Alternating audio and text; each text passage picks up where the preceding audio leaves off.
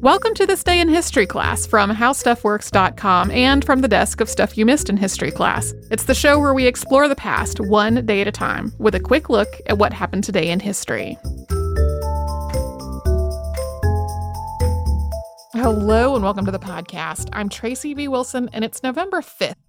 Shirley Chisholm became the first Black woman elected to Congress on this day in 1968.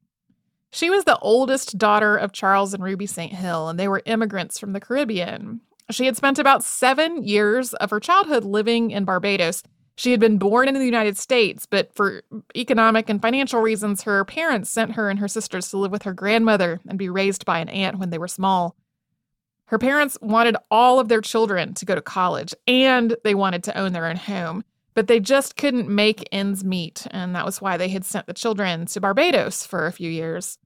The schools in the British colony of Barbados were another reason. Ruby St. Hill thought that their daughters would have a better education that was focused on the fundamentals of reading and writing and arithmetic back in Barbados. They returned to New York when Shirley was about 10, and she had some trouble adjusting. She was put into a third grade class, which was a lot too young for her and not very challenging at all. She was way beyond that in her coursework. But because she was mostly doing well in reading, writing, and arithmetic, while naturally, because she hadn't been living in the United States, not really caught up on U.S. history or geography, that's why she was put into a younger grade.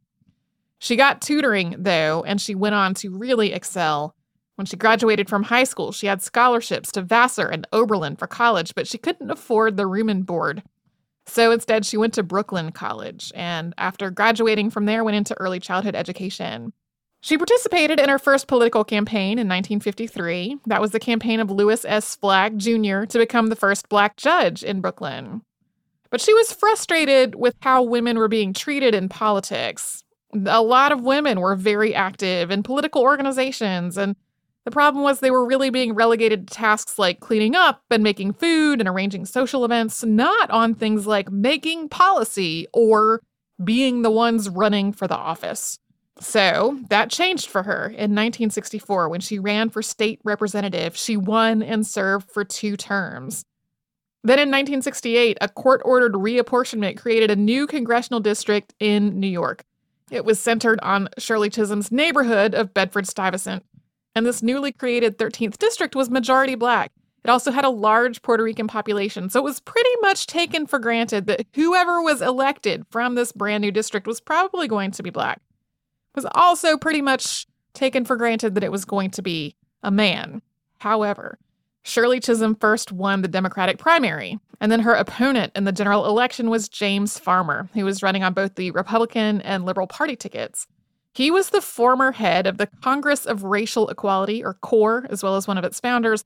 He had helped organize and participated in the Freedom Rides, and he and a lot of other people thought his election was a sure thing. It was not, though. His campaign really focused on gender, because when it came to actual issues, he and Shirley Chisholm agreed on a lot of things. So he presented himself as a strong man who was really needed in Washington, while saying that she was just some school teacher. He was not the only person that was focused on her gender. The New York Times ran this headline during their campaign: "Farmer and Woman in Lively Bedford-Stuyvesant Race." However, though, Shirley Chisholm leaned on her record as a state representative in Albany. She pointed back to all the work that she had done to really benefit the people of Brooklyn. She reached out specifically to women about women's issues, and women outnumbered men in the district when it came to registered voters by about 3,000 people. She also spoke fluent Spanish, so she reached directly out to the district's Puerto Rican community herself. On November 5th of 1968, she won that election against James Farmer, 34,885 to 13,777. She went on to serve 7 terms in Congress, and she also ran for president in 1972. She didn't win the presidential nomination, but she did help open the door for other candidates like her. You can learn more about Shirley Chisholm in the November 5th, 2018 episode of Stuff You Missed in History class. That is the same day as this episode is coming out. So if you're one of the folks who listens to This Day in History class the minute it drops, the other one might not quite be published yet. Thanks so much to Casey Pegram and Chandler Mays for their audio work on this show, and you can subscribe to the Stay in History class on Apple Podcasts, Google Podcasts, and wherever else you get your podcasts, and you can tune in tomorrow for a denunciation of a massive injustice.